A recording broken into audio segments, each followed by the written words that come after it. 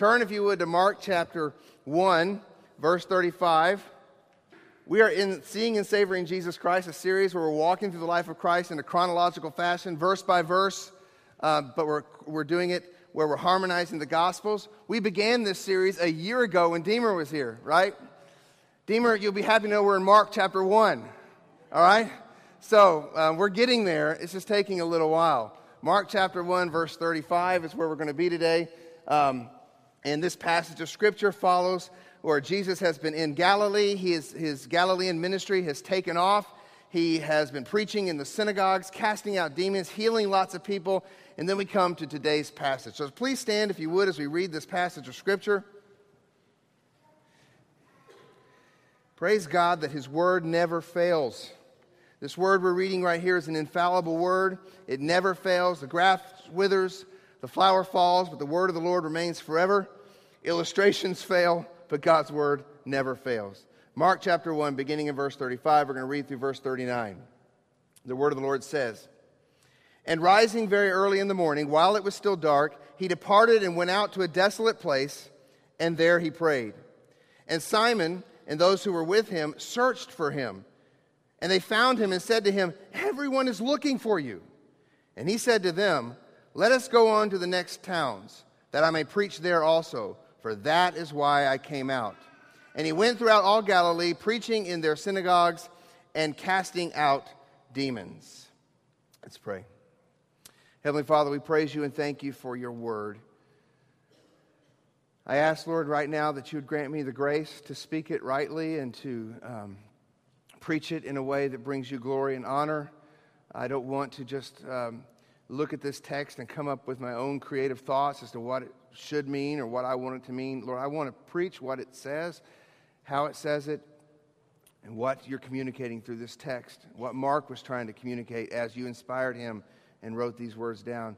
And Lord, I pray for the grace for all of us in here to have ears to hear your word, because apart from your Spirit opening up our ears and enabling us to hear, Lord, we'll just hear whatever we want to hear. So God, we ask all this in Jesus' name. Amen. Please be seated.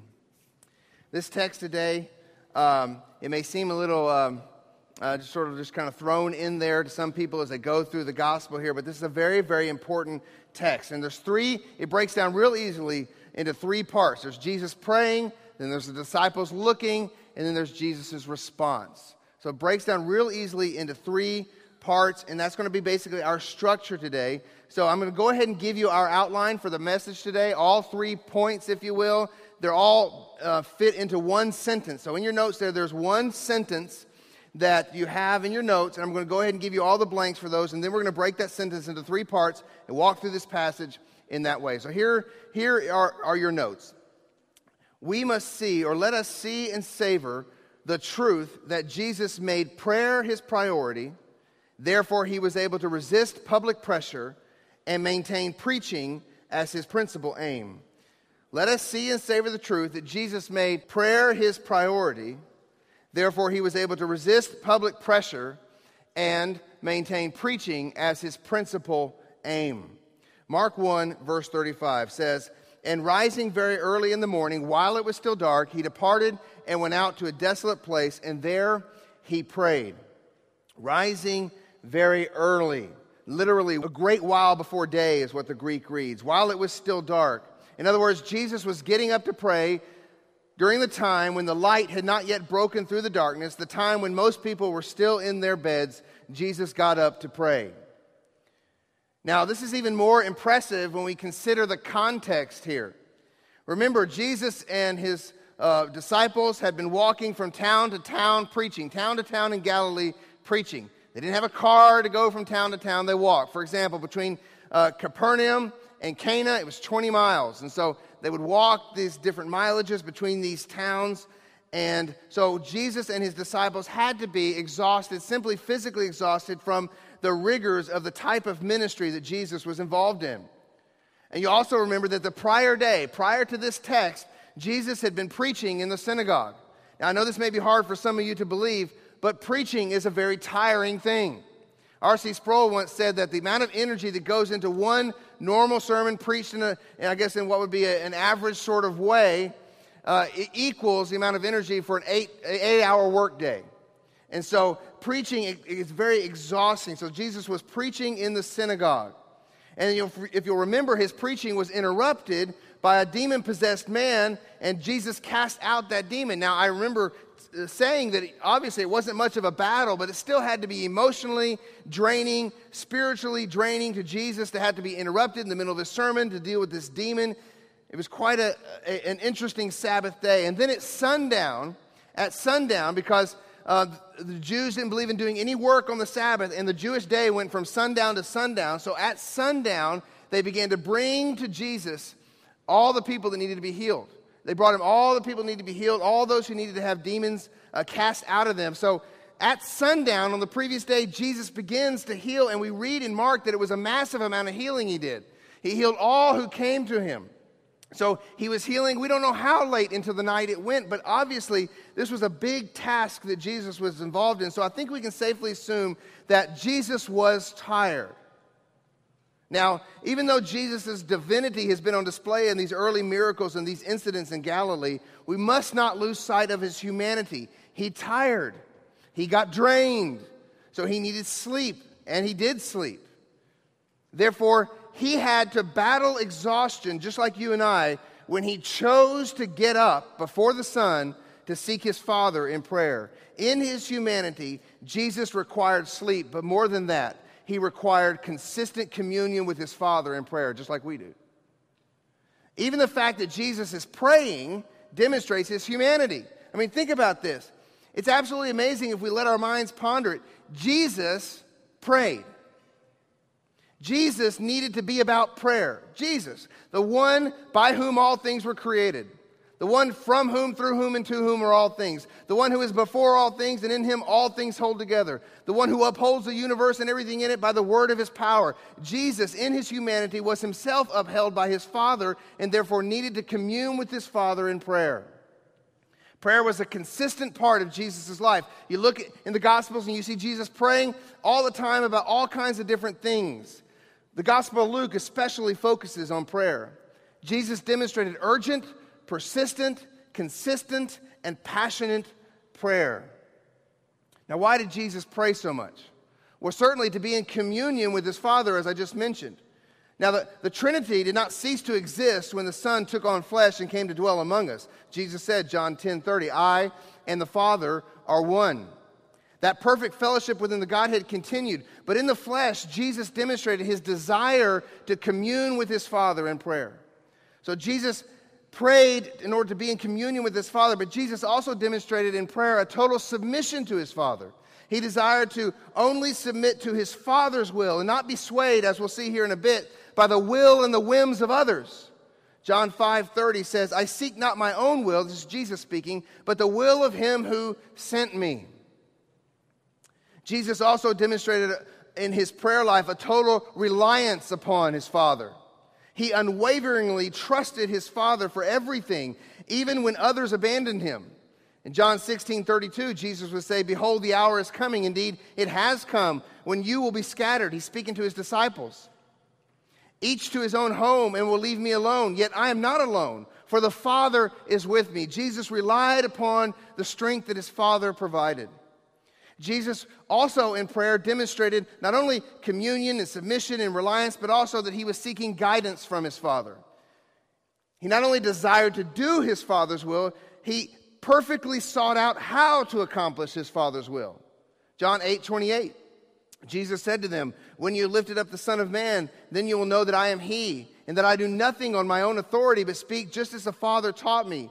And he who sent me is with me. He has not left me alone, for I always do the things that are pleasing to him. Jesus always did the things that pleased the Father. He sought the Father because he wanted to be in communion with his Father. He wanted to be in submission to his Father. He wanted to rely upon his Father, and he wanted guidance from his Father. Jesus needed to pray. Now, if the one who upholds the universe by the word of his power needed to pray, how much more do we? How much more do we need to be brought into communion with our Father through prayer? Our Father in heaven, hallowed be your name. How much more do we need to be in submission to our Father? Your will be done, your kingdom come on earth as it is in heaven. How much more do we, through prayer, need to express our total reliance upon our Father? Give us this day our daily bread. How much more do we need guidance from our Father? Lead us not into temptation, but deliver us from evil. And on top of all that, we, unlike Jesus, also need to be in prayer constantly, consistently, with great unction, because we, unlike Jesus, are in need of confession for our many, many, many sins. Father, forgive us our debts as we forgive our debtors. My friends, Jesus not only taught us how to pray, he lived it for us.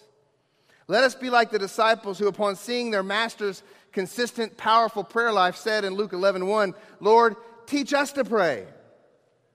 Come to Jesus' school of prayer. Friends, you don't need the latest fads and methods of prayer. No circle making, no Jabez wishing. Simply come to the Master and see and savor the Lord who prayed. It's all you need. Come and learn all we need to learn from Jesus. We learn from Jesus that we must make time for prayer. We must be disciplined. Now, we do not need to get legalistic about specifically praying at a specific time of the day. However, I do think we see examples from Scripture that giving God the first fruits of your day is the wisest thing to do.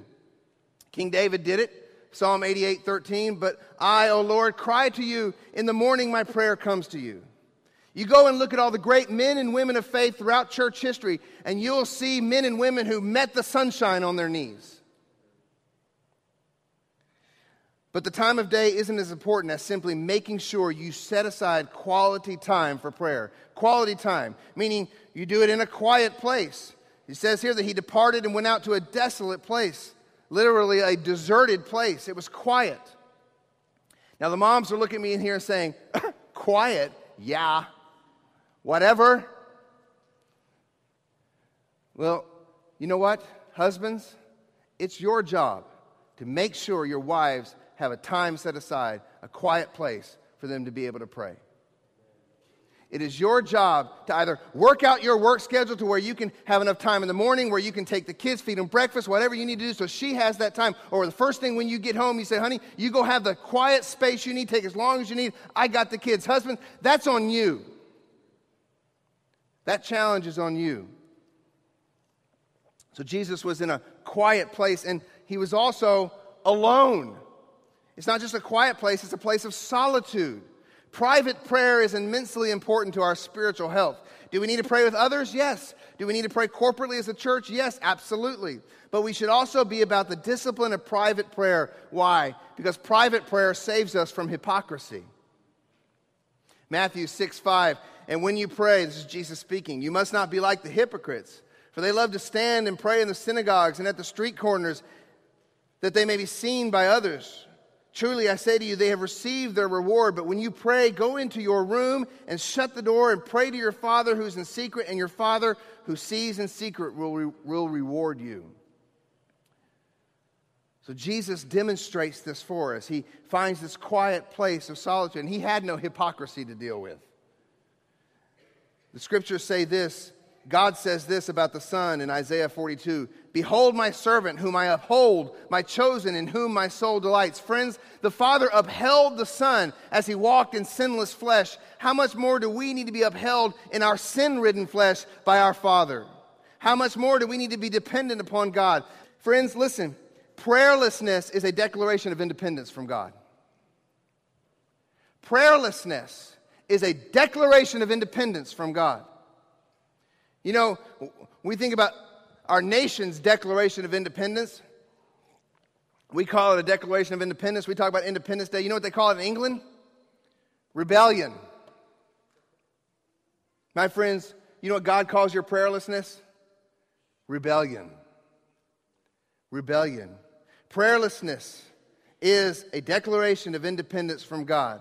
That's all our prayerlessness is. Pure and simple, sinful rebellion against the one who gives us every breath, Our culture values self-sufficiency, stories of those who have made it on their own. Back during the political season, both political parties would get somebody up on the stage who would tell their story. I came here with nothing but my left shoe, and now I've worked my way up to the CEO of whatever, and everyone went hurrah and said, yes, that's the American dream. That's what our culture says. Make much of yourself. You're self-dependent. You are independent. But Jesus demonstrates God's sufficiency, not self-sufficiency, and a life of total and absolute dependence upon his Father. Friends, without prayer, life's twists and turns, both good and bad, will be impossible for you to navigate. We don't want to pray because we want to think that we can handle those twists and turns. Now, in Jesus' case here, we're not sure exactly what he was praying in this prayer, but from the context, we can get some clues. For we see that he is facing some big decisions and a lot of pressure. So I want to see the second point of the message. Not only should we see and savor the truth that Jesus made prayer his priority, I want us to see that he did it so that he could resist public pressure. See and savor the truth that Jesus made prayer his priority, therefore he was able to resist public pressure.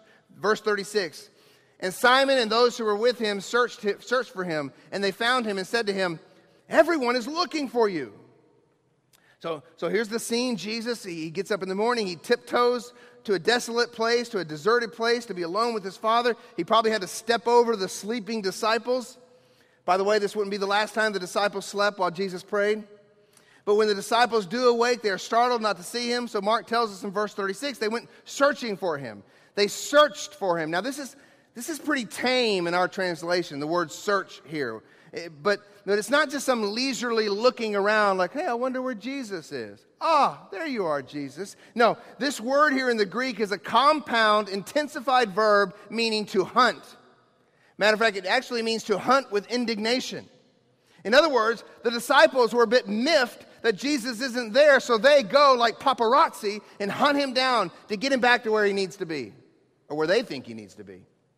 Luke even tells us that the crowd was hunting him. In Luke's account, it says the people sought him. So when you take the two gospel accounts together, it forms kind of this image of Simon sort of leading the charge here with the other disciples, and then the crowd behind them as they go out searching for Jesus like an angry group of indignant people combing the area for a straying child. And when they find him, they scold him. Verse 37. And they found him and said to him, everyone is looking for you. As a kid, did you ever get lost or you just strayed away from your parents and then maybe at a family reunion or something, and then everyone's searching around for you, your mom finds you, she grabs you by the arm and says that exact thing. What are you doing? Everybody's been looking for you. All right? And so I think that's sort of the image here. They find Jesus and say, what are you doing? Everybody is looking for you.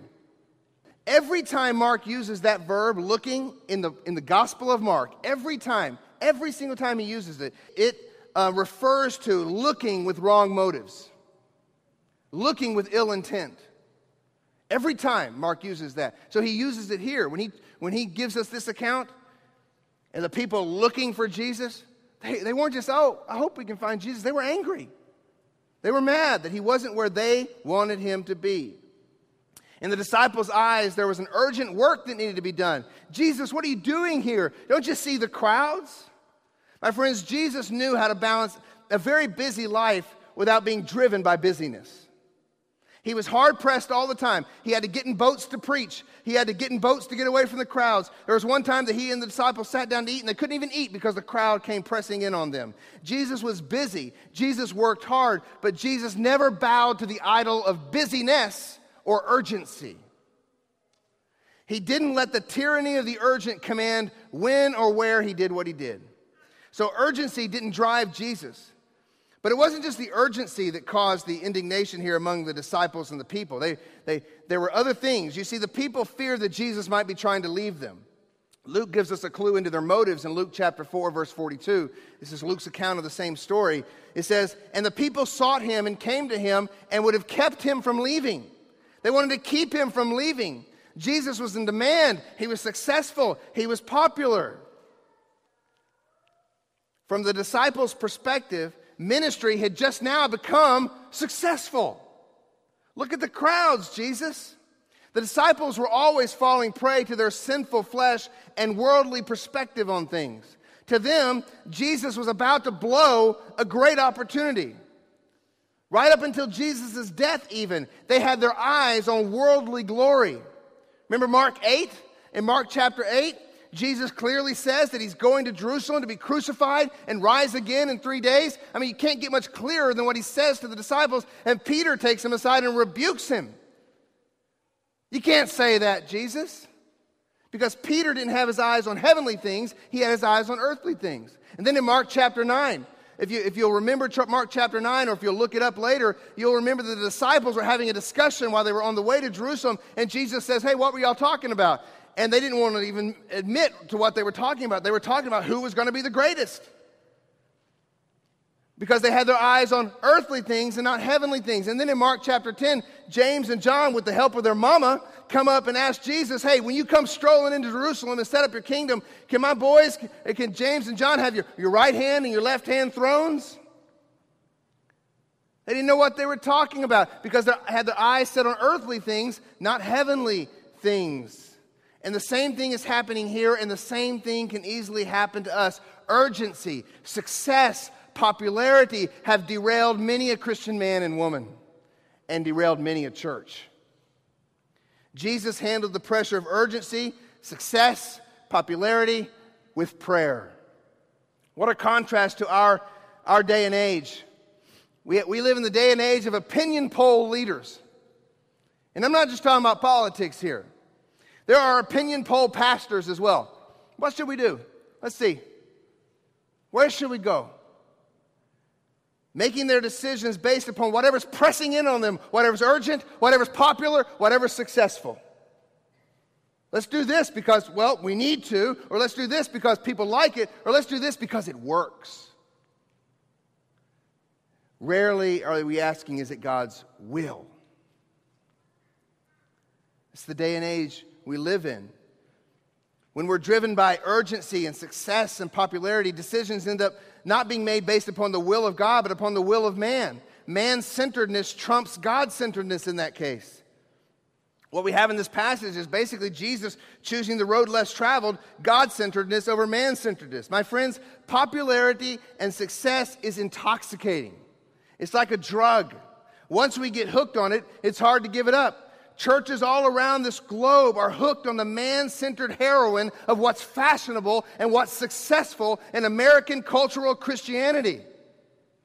Hooked on it. And you don't think you're hooked on it? I can tell you from experience. You go to a church that's hooked on pragmatism and you try to stop a program or change a program, you'll find out how ungodly God's people become when you try to take away their drugs. This is the world we live in today. This is the state of the church in America. Pragmatism is the inevitable fruit of man-centered thinking.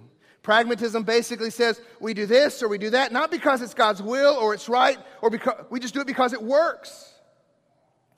In order to maintain the popularity, you need to do what keeps them coming. So the disciples are saying, Jesus, you know what you did last night, it worked. The crowds are here. And Jesus says, let's go somewhere else.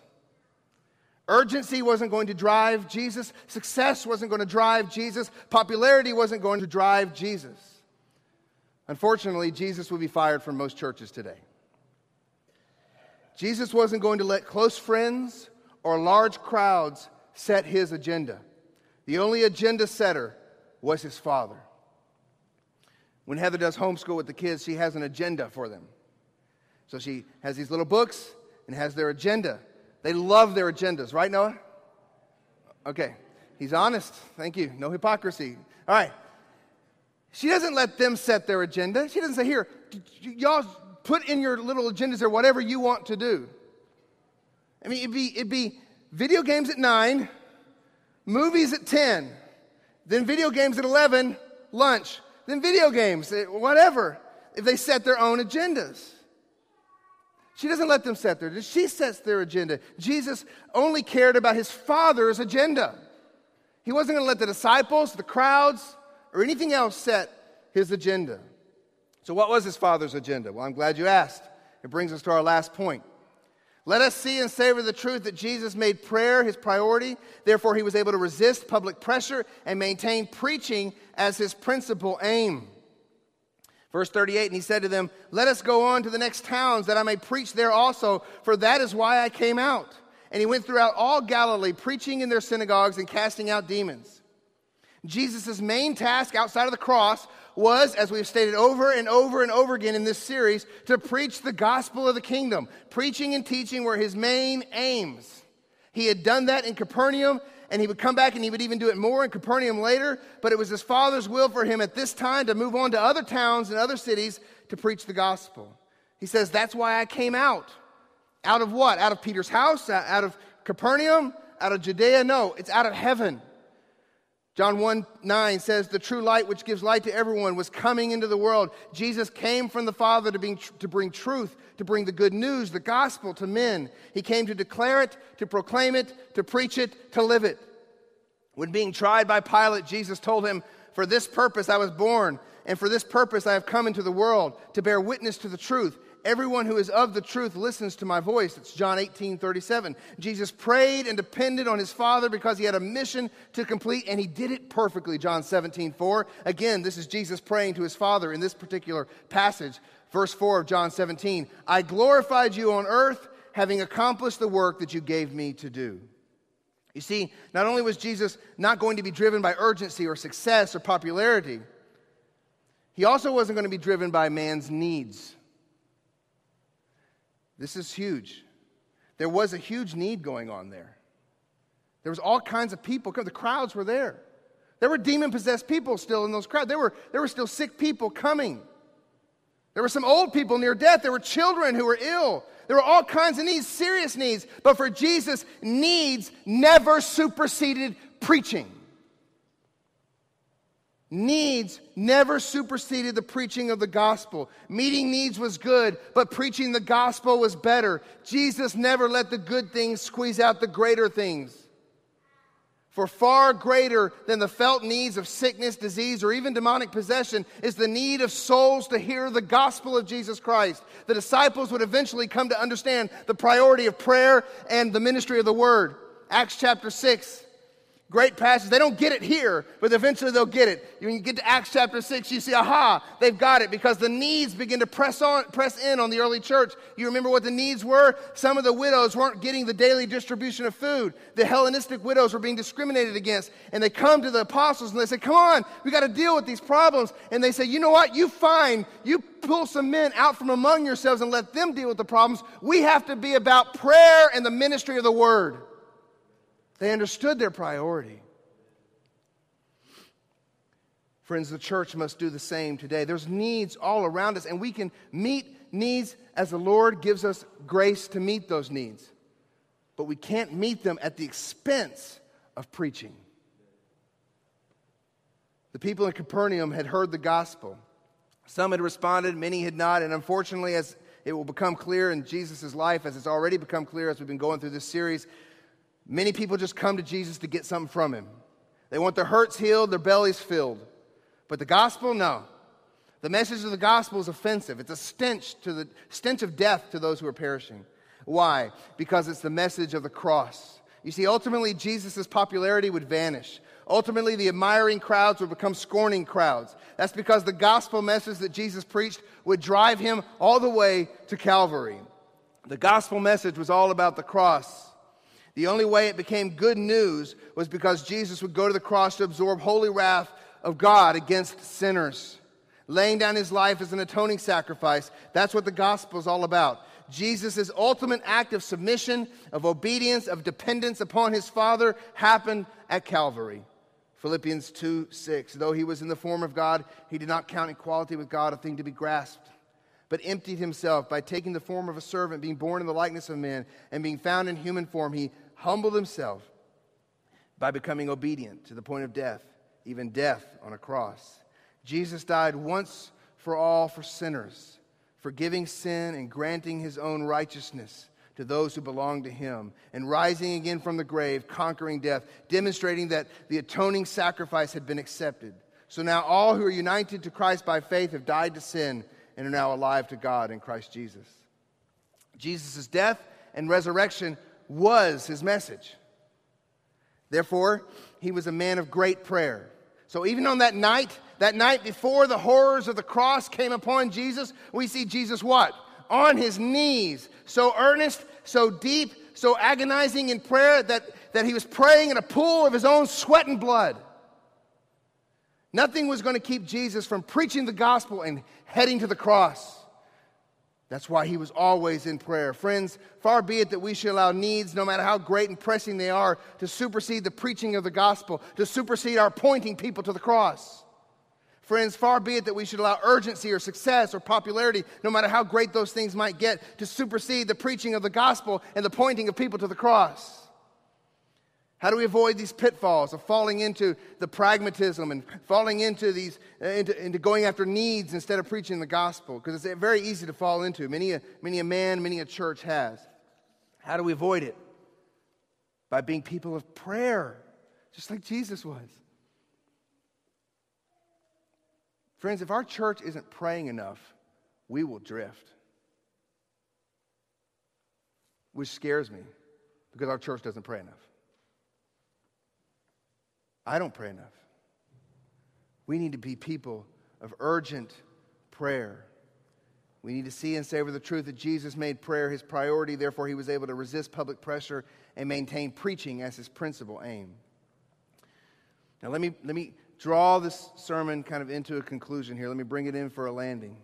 Because, friends, if you're here today and you solely think that this message is about encouraging you to have a more resolute determination to pray, then I think you'll leave here with an insufficient message. Ultimately, Jesus' life wasn't simply a great example for us to follow, as if he were some divine role model for us. Should we follow Jesus' example? Yes. But Jesus came for more than that. He came as our substitute.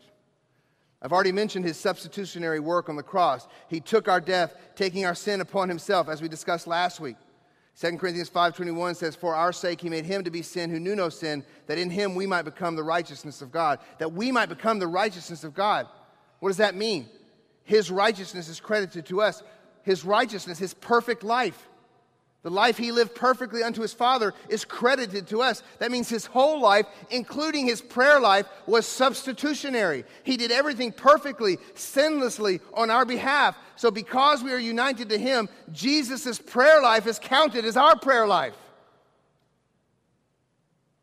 Jesus' prayer life never wavered. He never asked wrongly. He never fell asleep praying. He never failed or forgot to pray for someone or something. He had a perfect, sinless prayer life. And that perfect, sinless prayer life is counted to all who are united to him by faith. And because we are united to him by faith, not only is his perfect prayer life already credited to us, he is in the process of making us what we already are. Thus, we should see increasingly powerful and dependent praying happening in our life as we are being sanctified.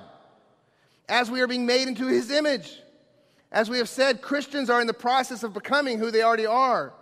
We're already declared holy and just before God. And yet we are still becoming holy. Progressive sanctification. So the true Christian should have a growing prayer life. That should be the fruit of true Christianity. A growing prayer life. Jesus, our substitute, prayed perfectly. And more than that, he continues to pray for us as our high priest. Romans 8:34, Christ Jesus is the one who died. More than that, who was raised, who is at the right hand of God, who indeed is interceding for us. Jesus is interceding for us? It's absolutely astounding. Well, what's he praying? What's he interceding for us? What's he saying to the Father on our behalf? The Bible doesn't leave us without answers. We have this amazing prayer in John 17. This fantastic prayer in John 17, a record of Jesus praying for you and for me. And I don't have time to read that whole passage right now, but I want to give you some highlights from it. We can know what Jesus is praying for us. Number one, he's praying for our perseverance. John 17:11, Jesus says, "Holy Father, keep them in your name." He's praying for our success in spiritual warfare and our protection. John 17, verse 15, Jesus says, "I do not ask that you take them out of this world, but that you keep them from the evil one." We know that he is praying for our holiness, for our sanctification. John 17:17, Jesus says, "Sanctify them in the truth." We know that he's praying for our unity and our witness to the world. John 17:21 says he's praying that they may all be one, just as you, Father, are in me and I in you, that they also may be in us, so that the world may believe that you have sent me. We also know that Jesus is praying for us to see his glory. John 17:24, Father, I desire that they also, whom you have given me, may be with me where I am, to see my glory that you have given me because you loved me before the foundation of the world. These things Jesus is praying for you and for me, if you're a believer this morning. Friends, if you're a believer here this morning, the only reason that you or I will wake up tomorrow a believer or have any hope to persevere to the end is because Jesus is actively interceding for us. The only reason we can resist temptation and satanic influence at all is because Jesus is actively interceding for us. The only reason we are growing in our faith and are more like Christ now than we were 5 years ago is because Jesus is actively interceding on our behalf. The only reason we have any unity with our brothers and sisters in Christ is because Jesus is actively interceding on our behalf. The only reason that we can have any witness in this dark world is because Jesus is interceding on our behalf. And the only reason we have any hope to see the glory of our Lord Jesus Christ is because he himself is interceding on our behalf. That's glorious truth. But if you're here this morning and you have not placed your faith in Christ alone, my friends, you have no such hope. Not yet, at least. My message for you this morning is really simple. It was the message Jesus was going to go to each town and preach. Repent and believe the gospel. It's that simple. Turn from your sin, put all your hope in Christ alone for your salvation. The passage we just read a few minutes ago in Philippians goes on to say that at the name of Jesus, every knee should bow in heaven and on earth and under the earth, and every tongue confess that Jesus is Lord to the glory of the Father. My friends, if you're here this morning, you're not a believer, you will confess Jesus as Lord. The question is, will it be on this side of his second coming or on the other side? If it's on the other side, it's too late. So I urge you to come and to repent and believe today, for Jesus is our great high priest, interceding for all who put their hope in him. Hebrews 7:25, we read this earlier. He is able to save to the uttermost those who draw near to God through him, since he always lives to make intercession for them. So friends, as you look at the life of Jesus, and we go walk through this life of Jesus, and we see great passages like this, and we see him modeling things like prayer for us, this isn't just an example for us to follow. Guess what? You're not going to follow it perfectly. You can't do WWJD. You can't accomplish it. You will fail. Your only hope is to have him stand in your place and accomplish what you couldn't accomplish. And in the process, if you've placed all your faith in him, he'll make you more like himself until that day he brings you to be with him in glory. Let's bow our heads and close our eyes and conclude with a word of prayer. Heads bowed, eyes closed. We're going to pray and sing one song as we conclude this morning. Heavenly Father, we thank you and praise you for your goodness and your faithfulness to us. But you're only good and faithful to us because you love your Son. You're good and faithful to your Son. And we've been united to the Son by faith. Otherwise, we would be under the sentence of death. And God, you are good even to unbelievers. Your common grace goes out, allows each and every single person in this world to breathe breath every day. Oh God, I pray that if there be any here this morning that are just living on common grace that you've given them to exist from day to day, that they would not take that for granted and they would understand that their life is in your hands and they need to come and repent before you, turn from their sin, and turn to Christ alone. That's my prayer this morning. If there be anyone here. So, Father, we pray now as we conclude the service with the time of response that you'd hear our song, hear this singing. May it glorify you. May we bring our tithes, our offerings, our prayer requests, whatever it might be. Lord, I pray that your Spirit would lead us to respond as you see fit. We pray all this in the precious name of Jesus, our high priest. Amen. Please stand if you would.